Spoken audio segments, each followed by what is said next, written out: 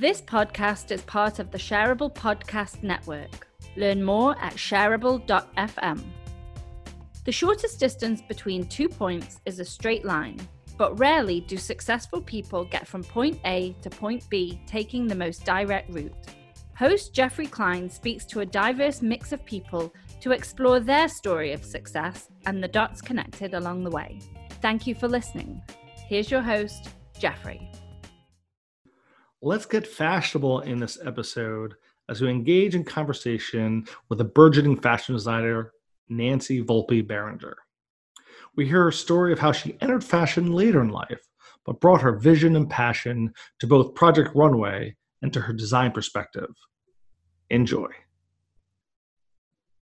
My guest today is Nancy Volpe Beringer, who founded her couture brand in 2016, specializing in one-of-a-kind wearable art.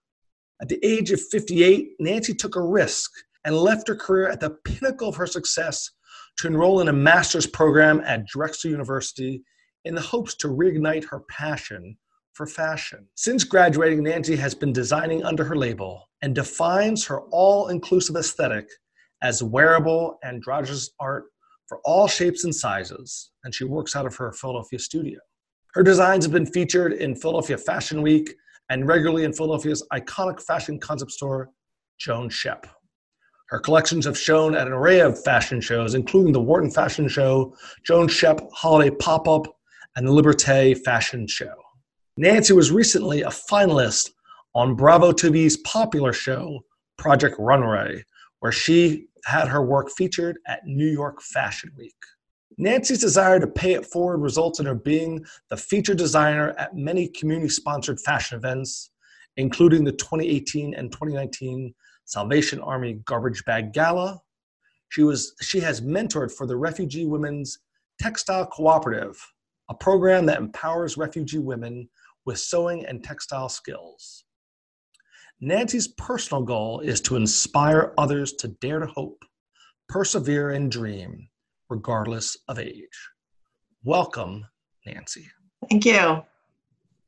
It is a real treat to have you here. And with all of our guests, I like to start at the beginning. So where were you born and what did your parents do for a living? Well, physically, I was born in Philadelphia Hospital, but I grew up in Levittown, Pennsylvania. And I was pretty traditional, working class to middle class upbringing, where my father went out to work. He was an engineer for RCA, and my mother was a stay-at-home mother. There were 6 of us, and pretty traditional back then. Where do you fit in the order of the 6 children? I am the middle child, the one they forget about. I'm also a middle child of 3. So now you understand. Yes, it's a special, the middle child syndrome. It's Yes. True. So as a kid, you had all these other people around you. Were you able to come up with what you wanted to be when you grew up?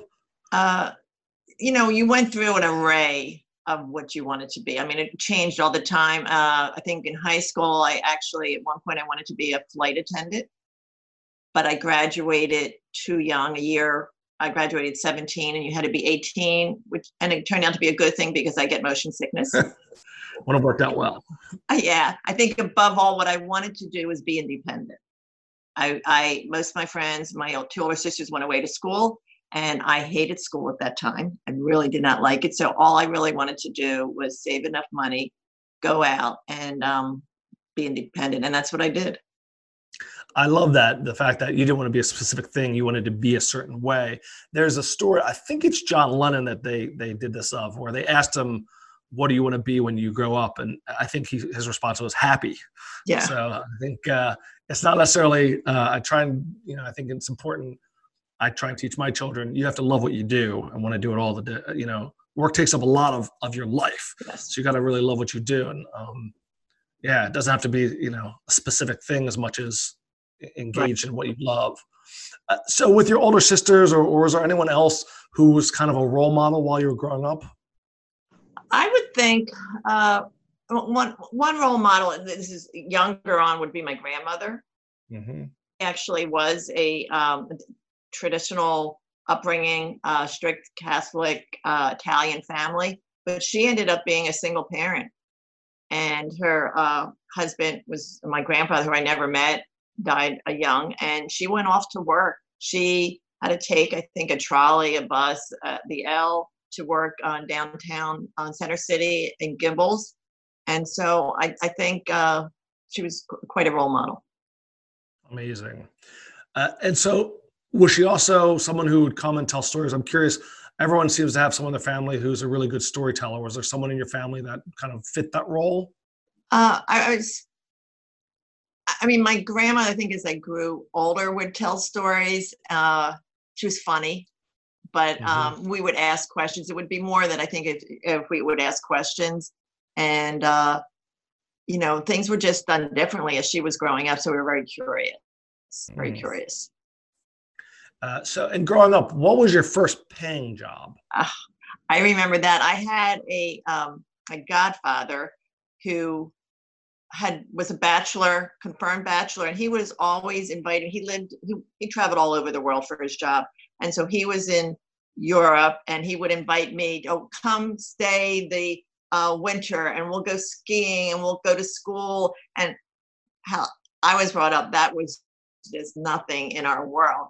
But then he kept asking, and then at one point he was moving back to the States, and he invited me again. He was married at the time, got married, and so I start saving money to go visit him in Germany for a couple of weeks before he came back. So that was at age 13. And I put an ad in a weekly paper, and I started to mend clothes and iron shirts. So I put in zippers and did hems, and I ironed shirts as my first job at 13. So it was a prediction of what was going to come later on. Who knew? At age 12 is when I took my summer school sewing class. So I guess I figured I had the skills to become then a working seamstress. Well, my mother-in-law is a seamstress, and my wife knows how to use a sewing machine, and it's a wonderful skill that I think is getting lost. And we're trying to encourage I have two daughters and a son. So far, the only one who seems to be interested is my son, which is amazing, because I think great. He's made little bookmarks and things, and I love it. Yeah, it's been great. So you obviously then got into a different career, and how did you? So you were doing this little kind of working skills. Did you think of fashion at that point in time? What was your kind of connection to fashion, if at all? So my connection to fashion, I had 12 years of Catholic school, so it was all uniforms, and fashion wasn't really a big part of my life, except that when I got to high school, football was a big thing. We became all city champs, and so we didn't go out and buy clothes. We didn't have money to do that, but because I loved to sew, my mother loved to buy fabric, so I started making my outfits for the football games. And then I can remember, I think my first entree into designing, because I really liked the technical aspect of constructing. So I didn't call myself a designer, but besides making Barbie doll clothes by cutting holes for their arms, I remember taking the train to Philadelphia, would always go visit my grandmother at Gimbels. But at that time, Philadelphia, they have a jeweler's row now. Well, they used to have a bridal row. So I remember going in, and I was extremely, extremely shy, child and young adult. And I would go in and I'd look at the bridesmaids' dresses for ideas. And I would just sketch a couple extra ideas. And then I went home and I'd find a pattern and how I could adapt the pattern. So that's kind of how I started in high school. And then, but you weren't thinking of fashion or seamstress or anything of that for a career? No, for me, my life for the majority of my life until this point, has always been being practical. Mm-hmm. So practical was, since I didn't want to go to college, I took business classes. I wanted to be independent. So I went out into the business world and start working first as a secretary, and then quickly advanced all the way, up to management. And I sewed a little bit there, but I was not designing or selling. So let's talk about that big pivot. You're in a career for many, many years, and you decide you want to, do something not so practical and make a change. How did that thought process go? in terms of, you know what, I'm going to stop doing this. You're very successful, and all of a sudden you're like, I'm going to throw that all away and try something else? Well, I think I have to go back a little bit to how I might have got to this point. And it's really interesting because Project Runway really did serve as an inspiration for me. The first season came out just before I turned 50. Mm-hmm. And I can remember watching it. And I don't typically live my life with what if. Mm-hmm. I just, take what I have. And I was like surviving through life. And I then thought, well, what if I had studied fashion because I had loved to sew? I could be on that show. But I never said it out loud. Like nobody ever heard me say that, but it was there. Like it was at the back of my mind. Amazing. So I think the pivotal time, and I've told the story, I know exactly when it happened. It was 3 a.m. in the morning. I'm not sleeping again. I had finally achieved the big job, one that was extremely difficult to get. I had tried to get it before. I achieved a secure situation. And again, earlier in my life, I had been a single parent. I was teaching, so I worked extra jobs. I worked 3 jobs. There was one time I was actually at 5 different part-time freelance jobs going at once. The gig economy even, so there you go. Yeah.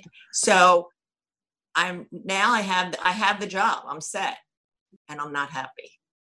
Because what I discovered was that I need to be creative to breathe. I always said creativity was my oxygen. I never understood why in every single job I had, I was always creating. Even if there wasn't a need, I made it part of the job, was to create. It could have been a business procedures. It could have been a spreadsheet. It didn't matter. I had to create. And I did some very big time productions, events. So I was very fortunate in that. But once I got the management job, that was going away. And I remember thinking of my sons when I'm not sleeping. My one son apparently comes from the one side of my brain, and he's very successful. Became president in the more of a financial world. Then the other son, the other side of the brain, he had graduated from Berklee College of Music.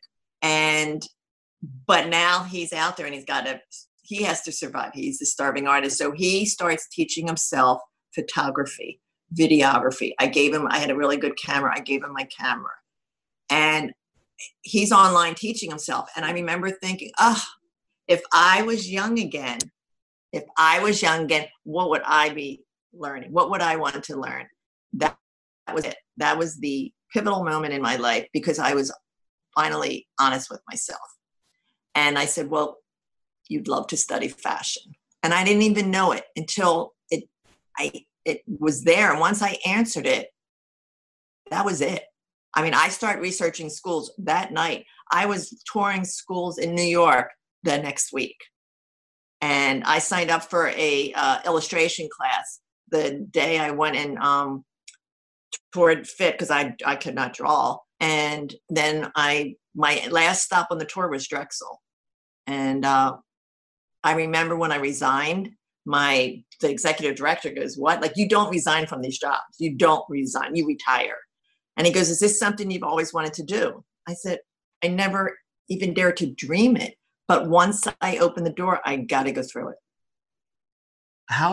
Now, coming to that conclusion is that epiphany is one thing, and then actually execute and implement that kind of dream takes, a lot of courage, but also I assume a lot of support from those around you. How did you find, comfortable with the idea that you're going to pursue this? Well, fortunately for me, I had always lived my life financially as if I'd always have to take care of myself. So I was always, like, even when I had my first job out of high school, which was maybe $100 a week, I took a $25 savings bond out every paycheck. Like, didn't leave much to live on. So I maintained that philosophy of saving, not living above my means. When I got a chance to do a 401, I did the max. So when I left, I had this nest egg of savings, and I had been recently married. So that is key. And then, so I hit the house. So, which was, I had lived there almost 30 years. That was a big thing, to be willing to give up that security place for my sons. So I had some financial resources, and I also was walking away with health benefits. So you have to say, oh, it was courageous, but it was a lifetime of getting to there and having that safety net. So I had a small pension. I had a home to stay in since I'd been married, and then I had some health benefits. My aunt's a rabbi, and she uses the term divine choreography, which I think is a really cool phrase, that things kind of happen and fall into place just right. I have a concept called smart luck, which is, dumb luck is you're walking down the street and you find $5 and you put it in your pocket. Smart luck is if you want to be a designer, you take some design classes and you do the things that you need to do. So I think you're putting yourself in that position to be prepared to take that leap in a way, Right. make that pivot in a position where you could. And I think that the practical side of you ended up being the reason you could dream. Exactly. So was there in your life, whether it's in the recent past, where's kind of the most surprising place you ever found yourself, whether it was the job or location or engaging with a person? You never thought this. Well, I would have to go back to my recent. I would never thought I'd be on Project Runway. Come on. I mean, from being 50 years old saying, oh, what if I had studied fashion design, to all of a sudden I now am a fashion designer and only graduating 3 years and getting on the show, then getting on the show and then being in the Final Four. Come on, that's pretty crazy. It was crazy. I mean, you could see, I think, watching on the show, you see how grateful you are and not taking any of those things for granted in a way that's why I think you came across as being so genuine and authentic. But how did you decide to even apply? So you've been in business for a little while. Did you apply once? Have you applied? How did that process go? Well, here's that thing that started in the back of my mind when I was 50 and watched it. It never left. That fantasy. It never left. And so while I was at school, I thought about, so when I got out of school, I think I was 61 when I graduated. I knew if I did dare to try to do this, I couldn't wait around for 5 years, 10 years to get experience. I had to just do it. And so I applied not that long after I graduated. And so I applied 3 times. The first time when I applied and I got like a couple phases, I went to one interview and I had gone up with a sore throat, but I was so excited and all that. Well, in the middle of the night, I woke up, I had lost my voice. Totally lost my voice. So I'm like, I don't know what to do. I went to the doctors. I had to go back at 5 o'clock on a train, and I go and I have flashcards, right? Saying I'm like, hope they asked me this, because I couldn't talk. I really had no voice. And they said, don't worry, we can Skype you in. And it took over a week to get it back. So I made it kind of far. Well, the next time I made it, it was going to be all the way. And that was when it was with Lifetime. And then right before is when the Harvey Weinstein thing fell. So I'm like, okay, it's maybe not meant to be. So the following year, somebody sent me a text, hey, Bravo's, they were in their first year. They said they're taking applications. I went, what the heck? And I did it again. And I can remember when I got the call. I was in Florida and I was on my 9th, I guess it was my 9th wedding anniversary getaway. And the producer calls and said, Nancy, what are you doing? I said, well, I'm studying a pattern making book, because I really was, just in case. She said, well, you better keep studying. Wow. And I got it. But the thing that I want to point out is that even though I had very limited experience, the whole time when I didn't get on the show, I never stopped preparing. Mm-hmm. So when I didn't get on the show, I looked at it as an opportunity. I'm like, okay, you have another year to develop skills. What do you need to learn? So I started looking online for freestyle draping classes. And I found one in Dubai. I'm like, well, that's not going to work. So I took an online class out of Paris. I signed up for a couture class out of Baltimore. And then I took a 2-week experimental innovative powder making in London at the top fashion school. So I was always preparing for this moment. It wasn't a lark. It became a very strong goal. And what do you think the reason is why how you look at life that way, where a lot of people, if they don't make it, give up? And how do you ever, when you didn't make it one of those first 2 times, did you feel defeated? How do you go from that? That's the thing. I didn't feel defeated because it was crazy to think that I was even doing it. But what was great was during the interview process, when I went before the couple judges from prior shows, they gave me such reinforcement of what I was doing. I felt, I do have a unique voice. I do have something to share. And so that encouraged me in that I got so far, but I just looked at it as an opportunity. Like, I got another year to develop my craft. And in those interviews, and maybe even before in your kind of corporate life, how important do you think it was that you had to tell that compelling story? How important do you think it is to be able to tell that story, to communicate? Well, I think one of the common threads in besides that, I need to create, for some strange reason, I'm not afraid. I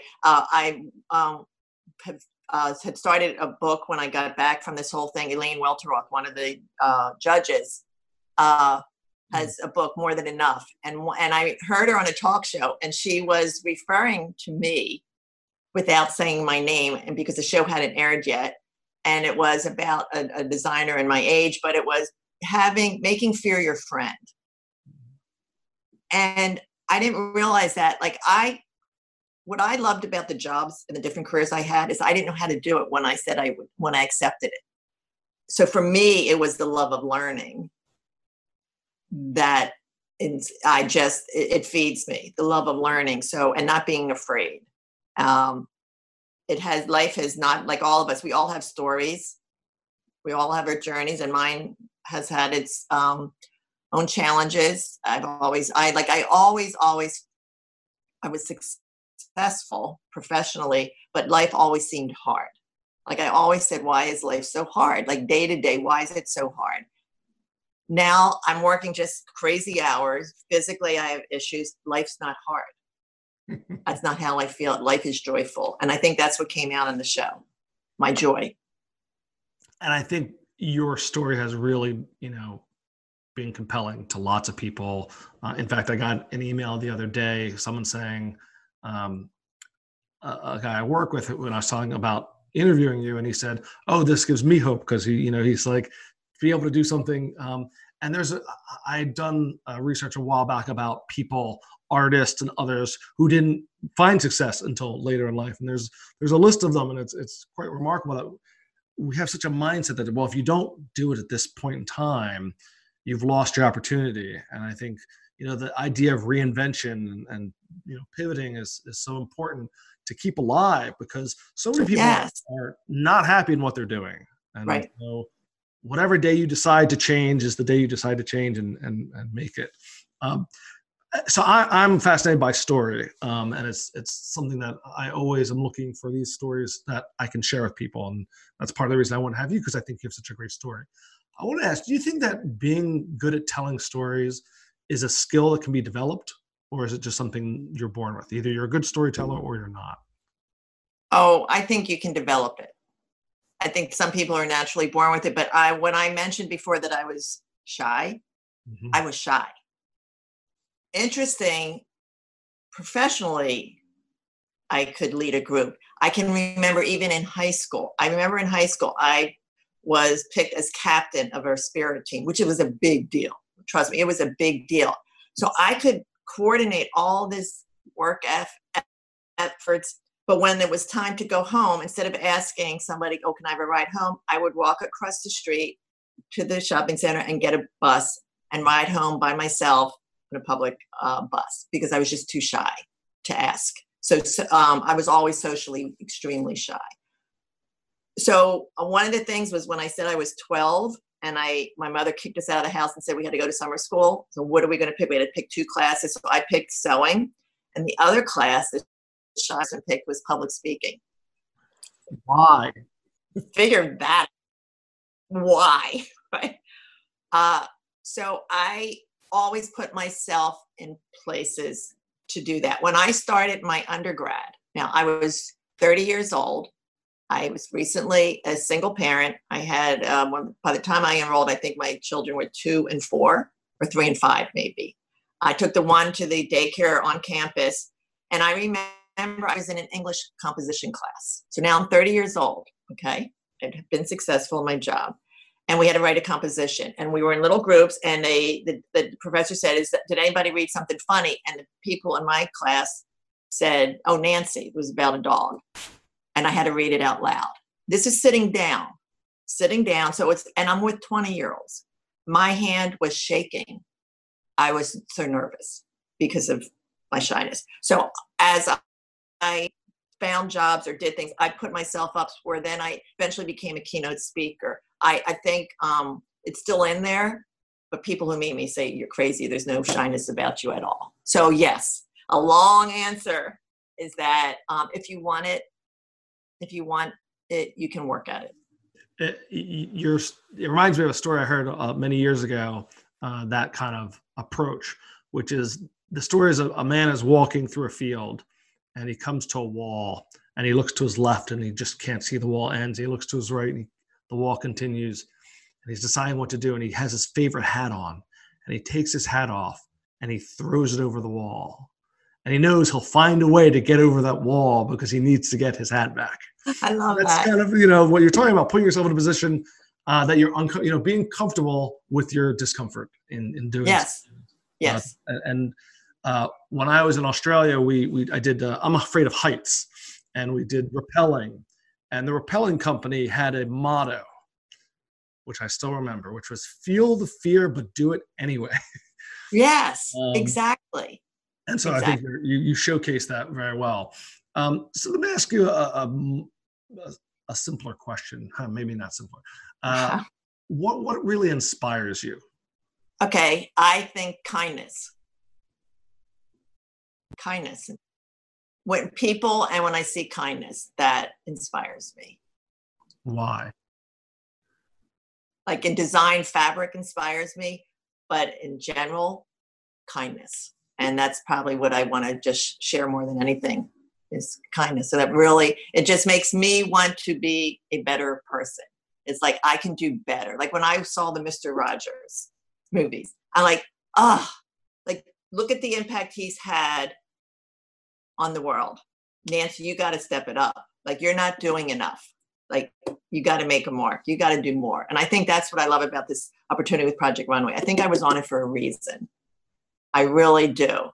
And it wasn't to take the title. It was to show some kindness and inspire people. And so I read in your bio and other things that you're trying to kind of incorporate that giving back and being a really important part of your business. And they're saying that your purpose and caring now matters in business. And people want to do, and work with companies that do care. How has that impacted your success, you think, in terms of how you run your business? Well, when I was at Drexel, the question I got asked most by everyone was, what do you want to do when you graduate? Because it was an intense program. I mean, it's 3 years. Ours was 3 years. If you were trying to really learn your craft, you were putting in 80 hours, 90, sometimes during finals, 100 hours. But my gift to myself was not to answer it because I know how goal-oriented I am. So if I'm like, I want to be a children's wear, that's all I'm going to think about. So all I answered is that I wanted to be a relevant designer. That was kind of broad. But for me, relevant was like, there must be a reason why Nancy Volpe Beringer is getting to do this at my age. There has to be a reason why the universe has been so good to me. And for me, it means that I have this desire. Well, I have a need to create that. So I need, and fashion I found is the best way for me to express myself. But then I have a desire to pay it forward because I am so grateful. As far as business-wise, my undergrad is in business. I would not say it might be the smartest business plan for profitability, But if I was thinking about that, I would still be at my job. I'd be back there building my pension, and I would be doing just fine. So it depends what your mission is. And so for me, if I can sustain my business through my passions to be able then to be relevant in the community, that's my definition of success. So I'm thinking about, you had this other life, as it were, professionally, and you now have, your mission has become very clear. There are a lot of people who are starting a career or in a career.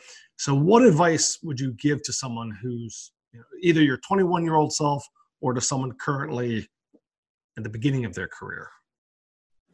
Well, I think key is to surround yourself with, like some people call it, a tribe, a team, a support system. And you got to work your butt off. And you have to, if it's from within and you're passionate, it becomes easy. But you still got to put the time in. I mean, I could walk in my next room and show you I got the call to be on it. I was studying a book. When I got turned down, I kept learning to develop my craft. Before I got to go on the show, I started practicing like an athlete would. A top athlete doesn't get there by just saying, I want to be a top athlete. They put the time in. And so be prepared to work hard and be prepared. You have to believe in yourself. You have to believe in yourself, and you're going to get knocked down. I've been knocked down a lot in my life. I think that's why, again, I have a less fear in what I'm doing, because I've survived a lot of stuff. But, don't be the first one to walk out the door. Don't be the last one to walk in the door. You got to put the hours in. And again, for me personally, it's to do it with kindness. You don't have to put somebody down to rise up. People can come along with you. So don't ever feel to get to the top, you got to push someone down. I'm a big fan of Gary Vee, who's a very popular social media guy. And he talks about this in the sense of, if you want to build the tallest building, there's two ways to do it.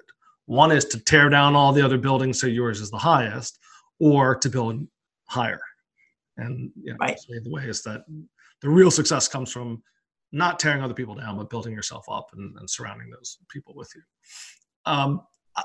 This season I'm focused on interviewing all women, and as a kind of father of I have twin teenage daughters, and part of my reason was to share with them. So I'm curious about, you were working in kind of a male-dominated world, and things are still, even though they're way better than they were, being a woman in the world is a challenge professionally. What advice do you have in terms of that particular circumstance, in terms of being a woman in the world? Well, and again, I don't like generalizations, so I'm only going to speak from my own experience. I've had some of my best mentors have been women. Some of my worst experiences have been adult bullying by women. And that's where we get back to tearing someone down. People think of bullying as on the playground, right? Adult bullying is prevalent. People have come to accept it, and they don't understand what it is. And it's a simple thing as you standing around talking poorly about somebody behind their back. It's going into a room, isolating somebody. And when somebody stands by and listens to it or watches it and they don't do anything about it, they're not an innocent bystander. They're part of it. So for me, and again, it's not that it's been all women, as you saw in the show. There were some tough times for me there. Then that's why I talk about, maybe because women, in some places, we have been the minority in trying to move up the ladder, as you say. But that doesn't mean put somebody else down. And I always, when I talk to my young classmates, that's the advice I would say, is to not do that. And for your young girls is to celebrate our differences, appreciate our differences, and help all of us reach our potential. I love it. Be kind. It comes back to being kind. I don't know if you're familiar. Frank Capra did a movie called Shangri-La, which everyone knows him from some of his other more popular movies. But Shangri-La is this guy wanders in the mountains and he found this kind of guru, and that's his advice about humanity, is to be kind. Simple as it is, it's something that's not always easy, but is clearly something to strive for. It's always a good path, and I really appreciate that you've said that. We try and encourage that in our family. So let me ask you, in terms of the fashion industry as a whole, what do you think is the next trend? I mean, I think, one day you're in and one day you're out. So how do you keep up with the trends, or do you start your own trends, or how do you decide where to go? It's funny because I actually was asked to be on a panel at Drexel on trend analysis and forecasting trends. And I accepted it, but I'm laughing because I don't follow trend reports or analysis. But when I looked at it, I'm like, oh, I'm on trend. Like, I didn't know it. The thing I love about fashion, for me, and what I hope to achieve through my fashion, is it gives you a chance to express yourself as an individual. So what you said, create your own trend. If you can put something on that I've made or somebody else, or combine things, and you feel empowered, you feel good, that's what you should be wearing. And so, trends are not big. Maybe I'm creating trends, I don't know, but it's a very individual thing for me. And so in terms of what's next for Nancy, how would you answer that question? That's easy, because ever since the challenge where I got to design for Tatiana McFadden, the Paralympiad, changed my life as a person and as a designer. So adaptive design. When I was at Drexel, I was interested in adaptive design. I took a weekend, it was called Charette. I did my children's wear class, and I looked at ways to adapt my children's wear, and I did it with sensory perception disorders. So I always had the interest, but I never had a chance to pursue it. So when I saw Tatiana being coming out with the other Olympiads, I asked her, because we were on a live feed the other night, I said, did you see me? Did you see me like stalking you? Trying to get the universe to say, put us together. And it was a random draw, and our names were on the pieces they were drawing. So it wasn't like the producer said, oh, look at Nancy. No, they pulled it out randomly, and I got Tatiana. Divine choreography. Yes. And so then when I knew I did my collection, it had to be inclusive also, not just with gender and size, but also with different abilities. The messages I've been getting from around the world, I have to do this. What I do is every time somebody reaches out, I said, please email me, go look at the designs on my website of what I'm doing, and tell me how I can better adapt them. And I have heard from a couple of parents, like two mothers sent me two different stories. One said, I wanted to share this picture. My daughter loves to draw fashion and all that. It was a very young girl. She drew one, and the girl in this pretty dress had a prosthetic sparkling leg. The other one I heard from a parent, and her little girl during this break we have is writing a story with bears. And she said, Mom, how come all the books I read, no one's in a wheelchair? So she's putting her bear in a wheelchair. Wow, that's amazing. So that's adaptive design. Right. This is the part where I ask you 9 rapid fire questions. Just first thing that comes to your head, try not to overthink it. So is it better to be a planner or a doer? Both.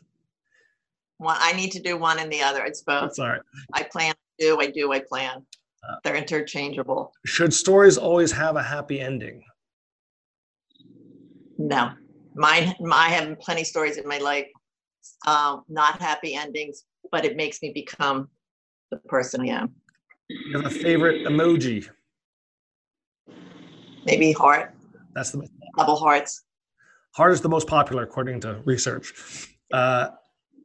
If you had to sing a song for karaoke. I actually had to, and it helped me get out of my shyness. It was by Meatloaf, Paradise by the Dashboard Lights. Favorite social media platform? Instagram. It's been amazing how I've been connected with the world through Instagram. Name a book that's left a lasting impression on you. When I went to Project Runway, I read Michelle Obama's Becoming book. And when I came back, I was reading Elaine Welteroth's More Than Enough. So those two strong women in my recent world is very impactful. Name one of your favorite movies. Oh. I know it's hard to pick one. I just I say one of your favorite movies. Well, I would say my earliest one was Wizard of Oz. Love it. What's one thing you can't live without? Well, if I'm going to be, of course, it's my children and my husband, but practical would be my Rosa coat that you would see me wear every day on the show. I can't live without that. And if you could be credited with inventing something, what would it be and why? Well, again, this is my lofty brain speaking. I wear my no hate bracelet every day, so it would be a world without hate. Fantastic. Nancy, this has been a real treat for me, and I really appreciate you sharing everything with us. Is there anything that you're promoting at the moment or you want to share with people who are listening? Again, I'm asking all people with special fashion needs to please email me, Nancy Volpe Beringer at Gmail, of how, take a look at my website, which is nancyvolpeberinger.com. Tell me how I can be more adaptive in my designs. Right now, what I'm doing is I'm in my studio making face masks. So I'm just trying to use my time wisely for that. And like I said, just try to live your life with kindness. Fantastic. And, you said you're on Instagram. Is that your primary, how people find you online, either your website? That's the best way. I also, just because some people have Instagram, Facebook, before Project Runway, I was rarely on it. Now I'm on it more so, a little bit while the show is going on Twitter, but and then I have email, but Instagram is something that I'm on every day. And is it just your name? Nancy Volpe Beringer. Excellent. I'll make sure I include that in the show notes. Thank you. Nancy, this has been phenomenal. You are an inspiration, and it's wonderful to have this conversation with you. And thank you so much. And I really want to thank you for helping us connect the dots. Thank you. Thank you for taking your time to listen to this podcast. Please subscribe on your preferred podcast platform so you don't miss any future episodes. If you could also do me a favor and please leave a review on iTunes, I would really appreciate that. Remember, story matters and is the best way to connect the dots.